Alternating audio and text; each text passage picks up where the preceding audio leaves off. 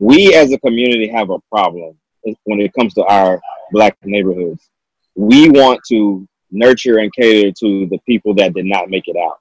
And we nurture and cater to them to a point where it becomes a deficit for the neighborhood, because if we're only focused on keeping those people comfortable and we are not focused on the people that actually came from the same neighborhood, that were probably friends with the people that are still there, but chose to do something better with their life, to chose to sacrifice, to go to college, to build a career. If we don't build anything in these neighborhoods to bring them back, they will never come back.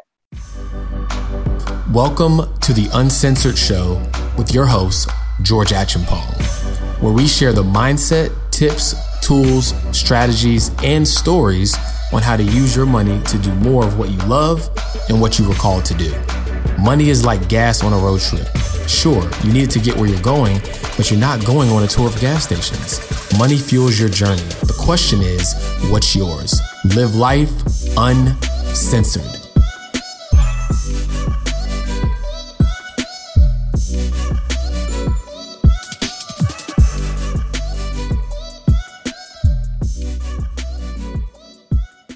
What's up, everybody? Thank you for tuning in to another episode of the Uncensored Podcast. Today, we got a really special guest. I know you guys are always looking for interesting ways to invest, learn more about, diversified ways to make your money work for you. And if that's you, this is absolutely the episode you want to tap into. So after 16 years of education and graduating with an engineering degree in hand, Chris quickly realized that he wanted more than 40 years in corporate America.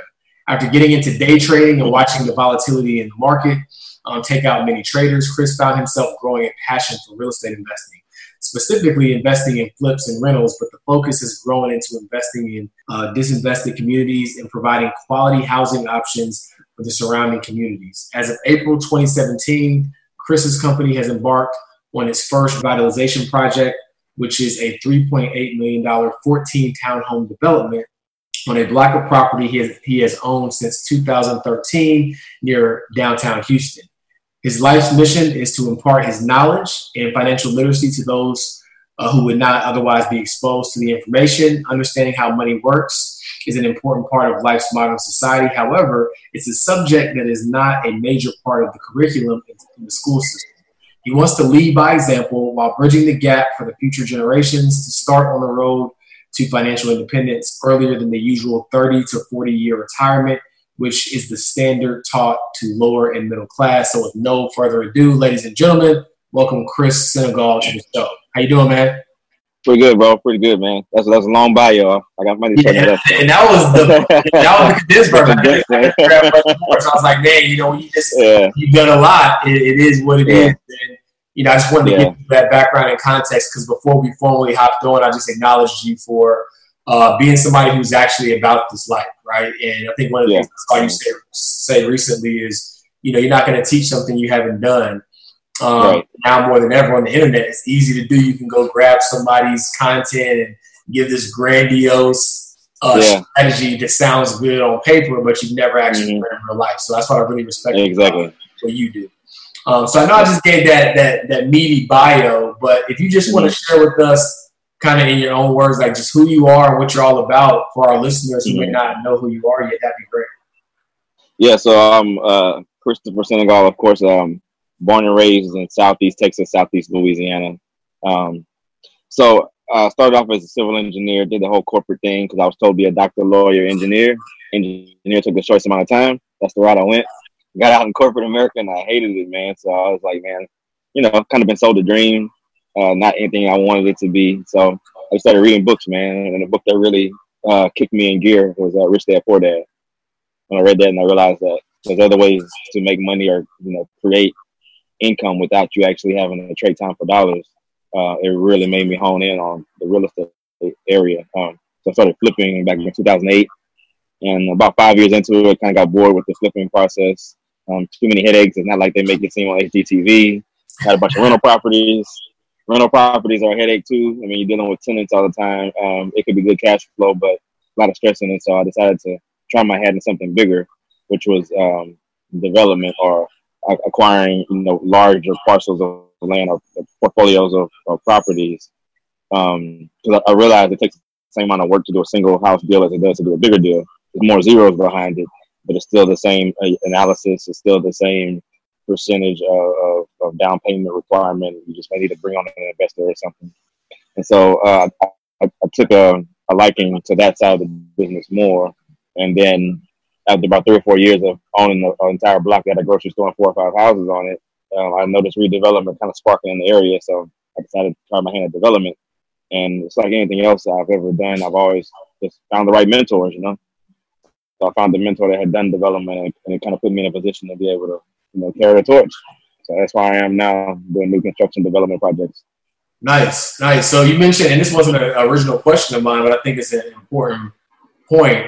So you mentioned finding a mentor. So how did you go about finding a mentor? Because, you know, one of the things that I mentioned is that online it's a lot of smoke and mirrors, right? You don't know who knows what they're talking about. And so how did you go about finding a mentor? How would you recommend that someone goes about finding a mentor in any space? The number one way to find a mentor is to get out and actually network with people and talk to people. The internet is cool, social media is cool, but the only way you really find people that have tangible results is actually getting out, talking to people, meeting with them, seeing what they actually have going on. And you always have to be able to bring something to the table. Nobody's going to give you something for free. Unfortunately, a lot of people get upset when someone who's made it doesn't want to let them pick their brain, quote unquote.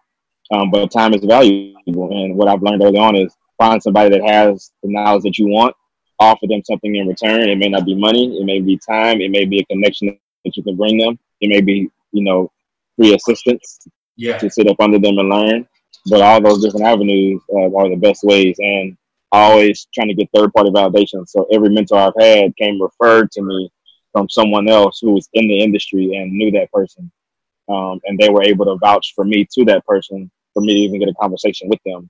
And I was able to bring something to the table, and they actually had the information and knowledge that I needed.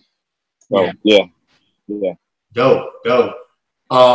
So one of your taglines, or maybe your main tagline, is I'm not looking for a come up, I'm building one. And me being like a true hip hop fan, I was like, that's a bar. Because but I was like, I already know what I think it means. Like, what does that mean to you? Like, what does that mean when you say that? You know, a lot of us look for someone to put us in a position to win, right? And we get upset when someone chooses not to put us in a position to win because they've worked hard and they put their own selves on. Whereas instead of focusing on that, you should focus on building up your own portfolio, your own track record of success by learning from others and doing things on your own. And you know, when you do that, you're actually building your own come up, and it's all depending on how determined you are versus waiting on someone else to offer you the opportunity to do something. You create your own opportunities. Right. Now that makes perfect sense, and I couldn't agree more. So you also talk a lot about gentrifying, basically like your own hood. Like, so you know, why is that concept is so important? Like, what do you really mean by that concept? Like, why is that such an important thing? So when you look at the definition of gentrification in the dictionary, it basically says taking something from a lower class up to a middle class standard, and that could be by creating something new or renovating something existing.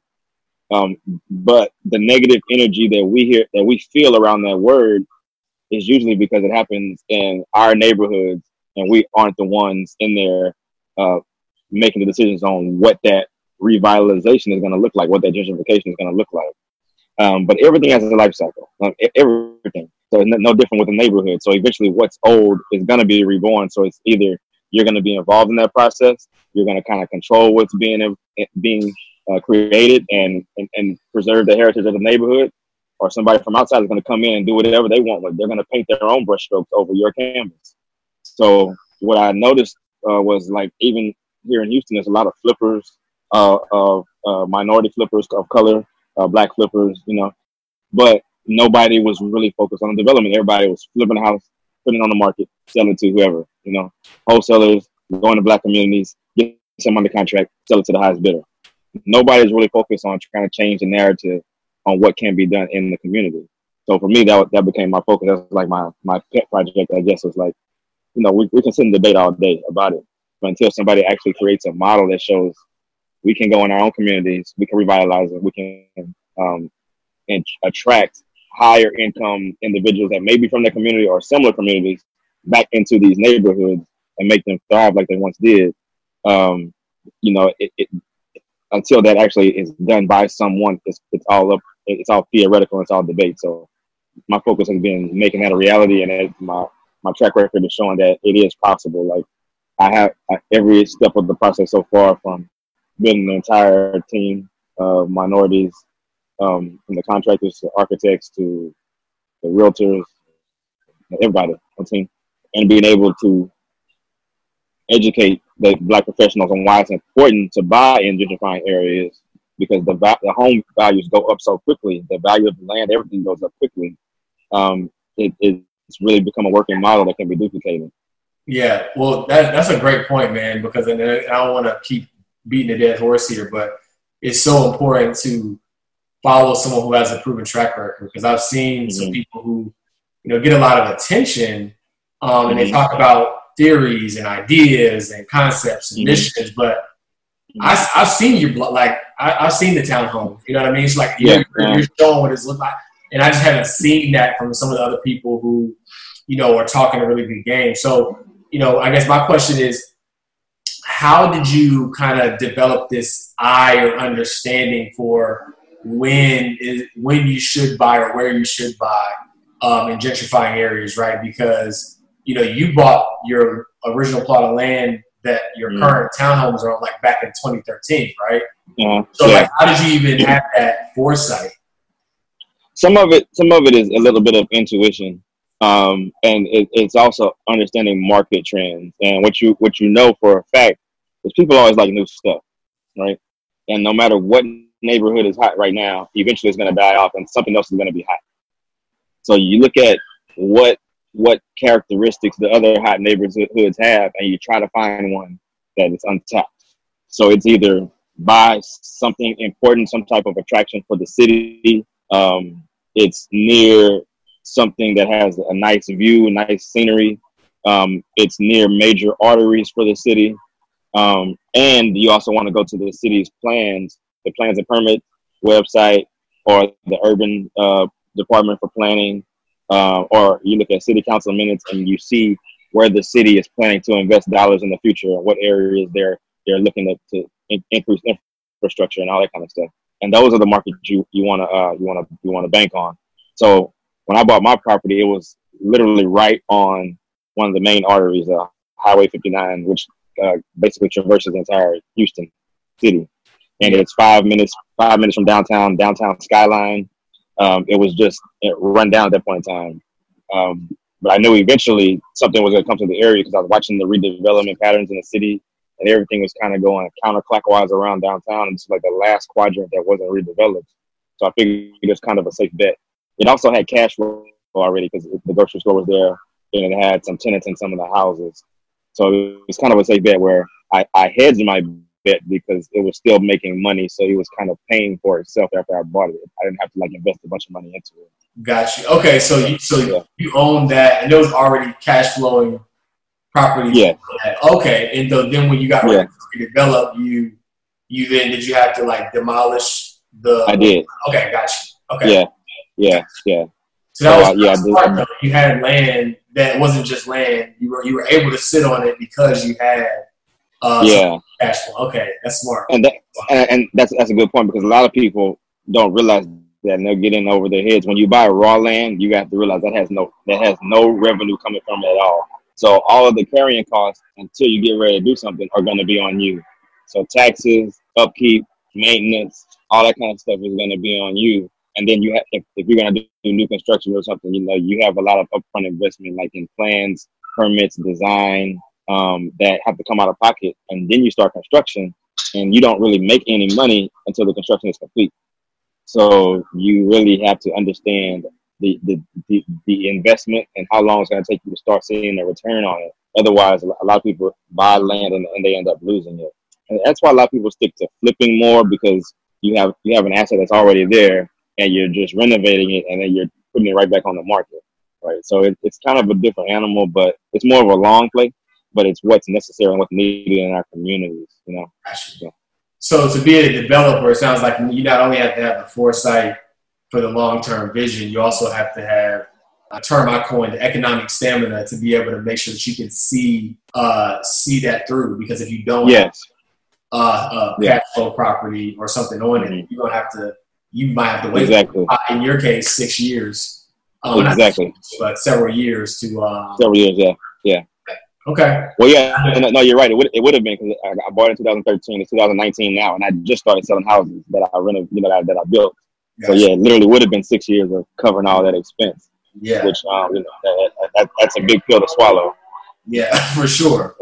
Yeah. So many people are probably interested in the idea of getting into real estate. They might shy away from it because without knowing what it takes to get in real estate, just the idea of buying a building or buying land, it seems like you have to have a lot of money, right? And definitely a lot of knowledge. So if you were starting over, knowing what you know now, number one, how would you dispel that myth for people who are trying to get in real estate, ultimately want to do what you do, right, and be a developer? But what guidance or what high level advice would you give the person who's I want to get in real estate, but I don't got enough money, and I don't have enough know-how to be able to do it? I would tell them that this doesn't just apply to real estate, but it applies to anything in life. There's 3 things you need to be successful in anything. I call this the success triangle. So you need the knowledge, you need the opportunity, and you need the money. You don't have to have all 3. You really just need to have one. And whichever one you have, if you have the knowledge, then you can go out and find the money. And when you find the money, when an opportunity presents itself, you'll be ready. So I think the easiest one to get right now is the knowledge. So if you understand what it takes to do a development, which is number one, site control. So if you figure out that you have to find a plot of land that you can say, this is what my project is going to be on, and find a way to control it, whether it's working with the owner that has it and just having them joint venture with you, whether it's getting a contract to purchase it, those types of things you can do to identify the actual opportunity there. But yeah, so it's less about, I think, how we're conditioned to figure out how to have it all at once. Exactly. You don't need it all.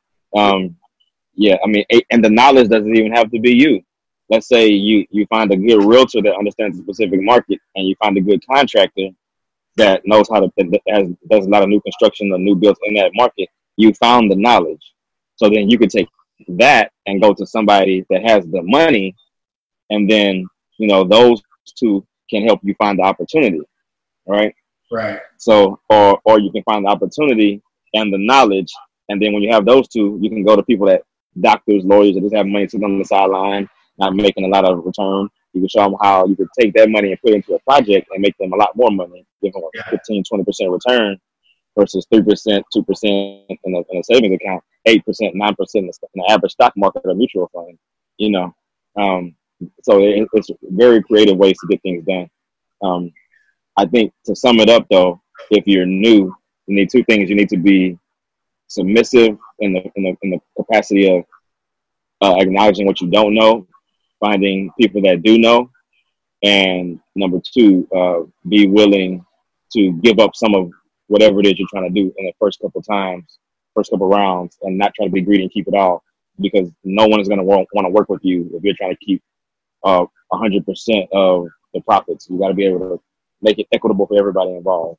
Yeah. So, like I always tell people, I said, you want 100% of the profits, you got to do 100% of the work. Right. Right. And, right. And at the end of the day, real entrepreneurship, real wealth building is more, at least to me, is more about time freedom than it is about anything else. Oh, definitely. You know what I mean? And so if I want time freedom, I'm going to have to be able to make sure that other people, can win and be involved in the scenario, not just how I have to do it all, but so that, I can have freedom. So I agree wholeheartedly with that. Yeah. Everything is leverage. The more you can leverage other people's time, energy, efforts, and money, the more you can do. Yeah. So, yeah. I was at the 10X conference earlier this year. It's almost about 2020. It was in January of this year.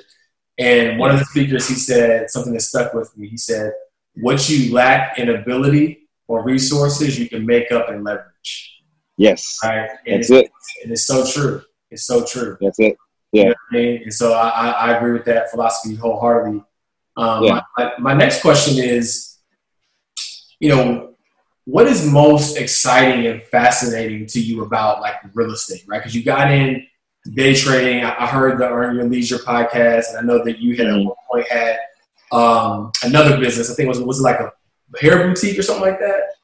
Yeah, hair extension salon. Yeah. So you're an entrepreneur. You're tried and true entrepreneur, right? You've had a few things. So what is it about real estate though that like really fascinates you? I like the fact that there are fewer uncontrolled variables in real estate than most other businesses. If you're most other business to consumer businesses, you're really dependent on foot traffic through the door. You're dependent on the economy because a lot of things are things that come out of disposable income for people. Whereas real estate, everybody has to have somewhere to live, right? Whether they're purchasing a house, whether you're going through an economic downturn and they lose a house to foreclosure, they still have to rent somewhere, right? So there's always a demand for real estate no matter what the economy is. Think about real estate in general. Real estate is the oldest form of wealth building. They're not making more land. It's a premium asset that's not inflated in price like a diamond, right? There's thousands of diamonds in storage. That's how to keep the price of diamonds high. However, there is no land hidden anywhere. It's all out. What's here is here. That's a great analogy. That's a great analogy. Yeah. It is what it is. Yeah. It is what it is.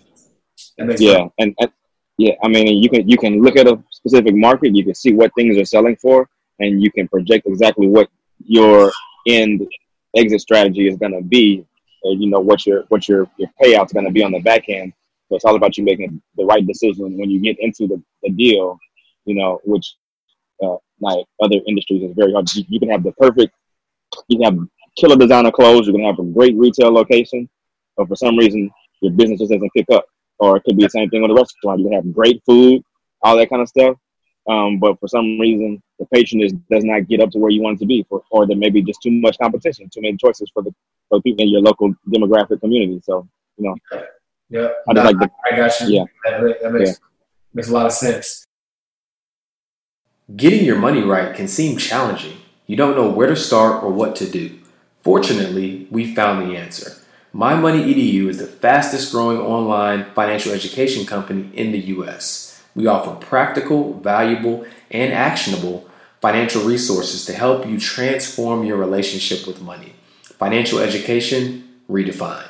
MyMoneyEDU. To learn more, go to mymoneyedu.com and check out our website. Also, be sure to check out the show notes for more details. You're selling, townhomes that you developed on land that you own since 2013. And you had the foresight to kind of, know that something was coming in that area. How is that panning out? Are people selling? I mean, are people coming to like purchase them? Like, is it kind of going how you envisioned it would go? So I'm building 14 total. I built the first 3 and completed them in about September. Before completion, I had one house sold. Right after completion, I had a second house sold. As of today, I just got a contract on the third one that I've built, and I actually have 2 houses that I pre-sold that aren't even constructed yet.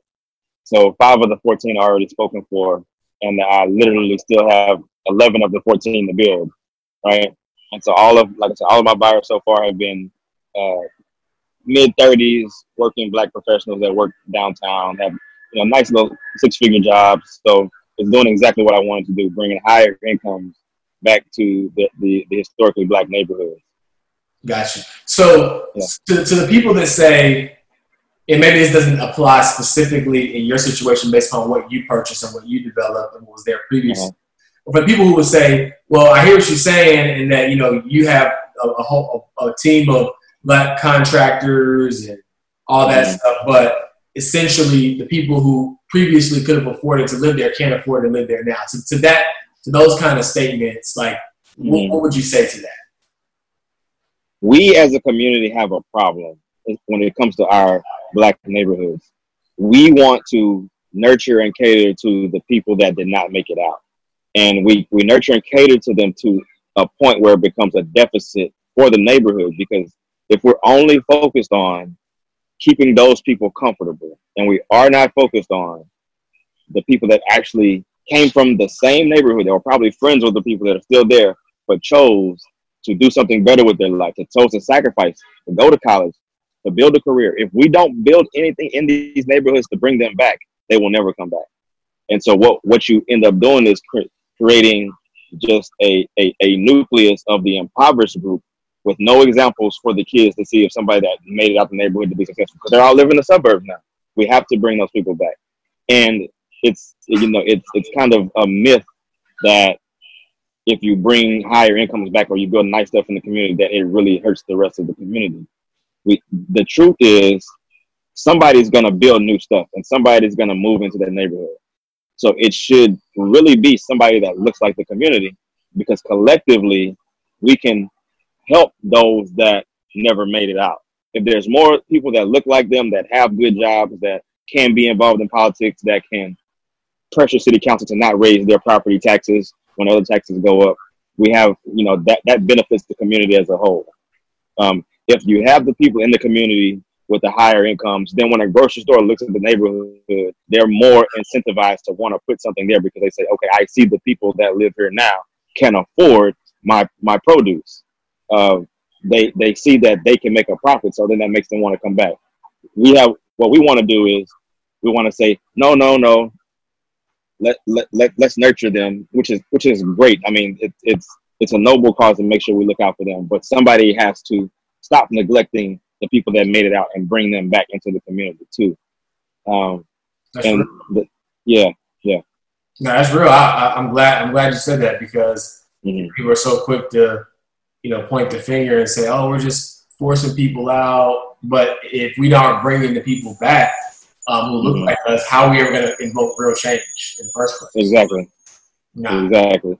And like you said, my model is different. Like, I'm not going in, I'm not knocking on old people's doors and asking them to sell me their house. I'm finding the blighted property, abandoned property, drug-infested property. I'm taking it, tearing it down, and building something new.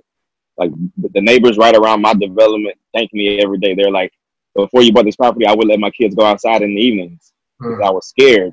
And now they're like, my kids can play outside in peace, So there's a lot of positive that you can do in those communities instead of avoiding them and just, saying we can't touch them because we're scared we're going to run the people out. Yeah. But there's ways to integrate back into those communities without negatively affecting the existing residents. Facts. And I like that a lot. So I know, just through my own experience and then what you shared on the podcast today, that real estate investing is definitely a worthy cause. But what are some of the things that people should probably be mindful of? Because again, going back to that social media example, like they might look at something on Instagram and like, oh, I'm gonna be a real estate investor tomorrow. And they caught with the pants down when they get out there. So what are some things that people should be mindful of as they, attempt to venture into this space? Understand that with a big reward, there's always a big risk. And getting into real estate is not something that you want to do or approach like you approach school, where you study, you figure it out, and you try to take your own test, right? And you try to make an A on the test yourself. You want to cheat off of somebody that's already been successful with it, somebody that's already bumped their head, somebody that's already failed a couple times, because they will have you thinking about things that you would never even seen on your radar about challenges you have with properties. One of the big ones I see is like a lot of people wanting to get into just buying rental properties, but buying properties that don't have a big enough margin between the mortgage payment and what you can rent them for. And they don't buy in markets where the demand is high enough to where when a tenant moves out, they can have another tenant ready to move right in, right? So for an example, you buy a property, but the profit every month is only $250. So your mortgage payment is $1,250, but you can rent it for $1,500, right? Well, if you're in a market where it takes you even 1 month to get a tenant, that 1 month that you don't have a tenant in there, you've got to make that $1,500 mortgage payment, right? that $1,500 mortgage payment is equivalent to 6 months of your profit. That's $250 times 6. So you essentially wiped out 6 months of your profit just because you bought the wrong house in the wrong market trying to make it an investment property. And God forbid you have any repairs above the deposit, that can wipe out your profits for the whole year. So That's understanding those types of things is really important. A lot of people, that's why a lot of people lose in real estate, because they try to figure it out on their own, or they take advice from people that have not shown a successful track record themselves. Gotcha. So do you currently have like coaching programs and things of that nature available, or mentorship? So for someone who's listening to this, yeah, I really want to. Yeah, I do. So I have my website, learnfromchris.com. I have a lot of different courses that you can go on there and take. And I also have a mentorship program here locally. I try to make it affordable to get in. It's like $1,500 to get in, but you stay in the program as long as you want. And I teach you how to do deals, whether you want to do wholesaling, you want to flip, you want to have rental properties, or you want to do new construction. I teach all of those things. And I want everybody to kind of learn from each other and learn what each other player in the game is doing and what's important to them, so that we can all collectively make money together. And so I set you up with everybody that I have a contact with in any type, all of my vendors, all of my service providers, my title companies, my contractors, my realtors. So you get exposure to my full team, and I give you all the contracts that I've paid lawyers to draft. Just so that everybody can be set up for success, because it's really something that I want to see more of us involved in our communities. Even if you want to stay in corporate America, you need that second stream of income so that you're not completely dependent on a job. And by doing that collectively, we build more wealth within our community.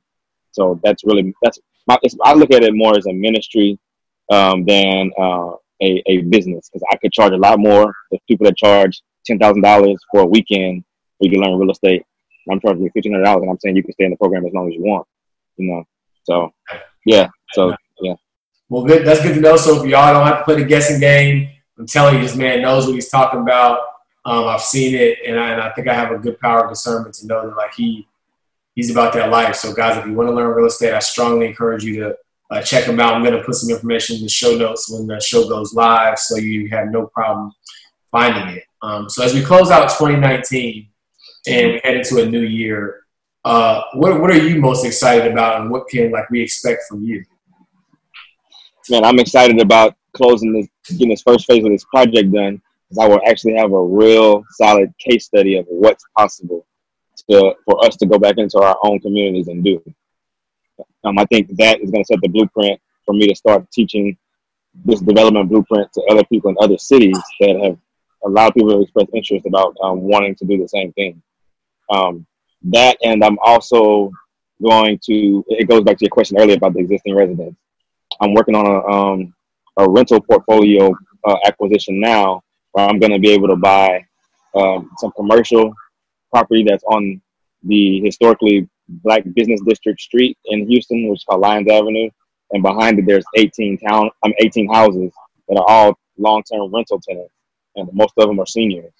And what I'm going to be able to create another model that shows not only can you build new, but you can go in and you can purchase existing and preserve the lifestyle of the existing residents without them being fearful that they're going to be displaced. So I will be able to round out the model and show both sides of the gentrification coin and how we can participate. We can make money, and we can ethically make money, which is the most important. And we can, really preserve the heritage of our neighborhoods. So I think that's more important to me than anything. It's not about how much money I'm going to have in the bank. It's not about, how many new houses I'm going to sell. It's really about the impact that I will have on the mindset of our community by, creating and completing these projects. No, that's awesome, man. I'm looking forward to it. If you want to come teach this model in Charlotte, North Carolina, yeah, man, that over here, I'd love to host and help facilitate that. So, let me know, man. I'm definitely down. Yeah, absolutely, man. Well, you dropped some great gems, man, and I know that people are going to definitely take a lot away from this podcast. My second to last question is if you want to keep up with you, where's the best place to just stay connected with you, learn more about all the stuff that you got? So the two easiest way to find me, or I have a website that's just my name. It's chrissenegal.com. You can go there. That has links to everything. And then my Instagram is my main social media platform. And my handle is basically investor with no vowels except the I. So it's _INVSTR. And yeah, you can follow me on there. I'm always dropping gems on there, giving a lot of free game, just educating us on a lot of the stuff that the showboat people don't tell you about. The gurus don't tell you about. Yeah, so everybody, yeah, the gurus, yeah. So yeah, man, I try to keep it real on there and educate and motivate as many people as possible. Dope, man. Last question I got for you, man, is what does living life uncensored mean to you? Man, living life uncensored means being able to make your own decisions based off of how you feel and not what other people think about what you're doing. Because when you try to live and you try to conform, you try to make everybody happy, you stretch yourself out and you slow yourself down. So when you can just when you can ignore the censorship and just be out there living, you oftentimes will blaze trails that other people didn't even think were possible. Hey, I agree 100%. Well, thanks for coming on the show, man. It was a pleasure. And thank you all for listening in. Until next time.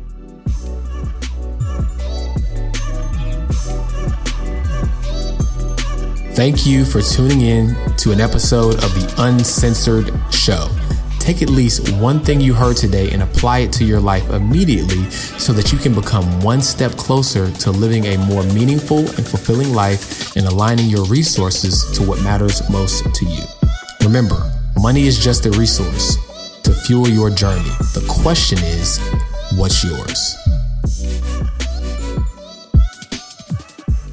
What's going on, guys? Thank you so much for listening to the Uncensored Podcast. Whether you've listened to one episode or 40 episodes, I am so grateful for you taking any amount of time out of your day to listen to my show. Now, if you like what you heard, the best way to show me that you have an appreciation for this content is to leave me a review on Apple Podcasts and share this podcast with at least 3 friends, because that helps us spread the word, right? We don't have a big marketing budget over here at the Uncensored Podcast Studios, which is my home office, by the way. But we do have your support. And with that support, we can reach thousands, if not hundreds of thousands. So, guys, thanks so much for your support. Please share this with 3 friends and leave a review. And we'll see you on the next episode.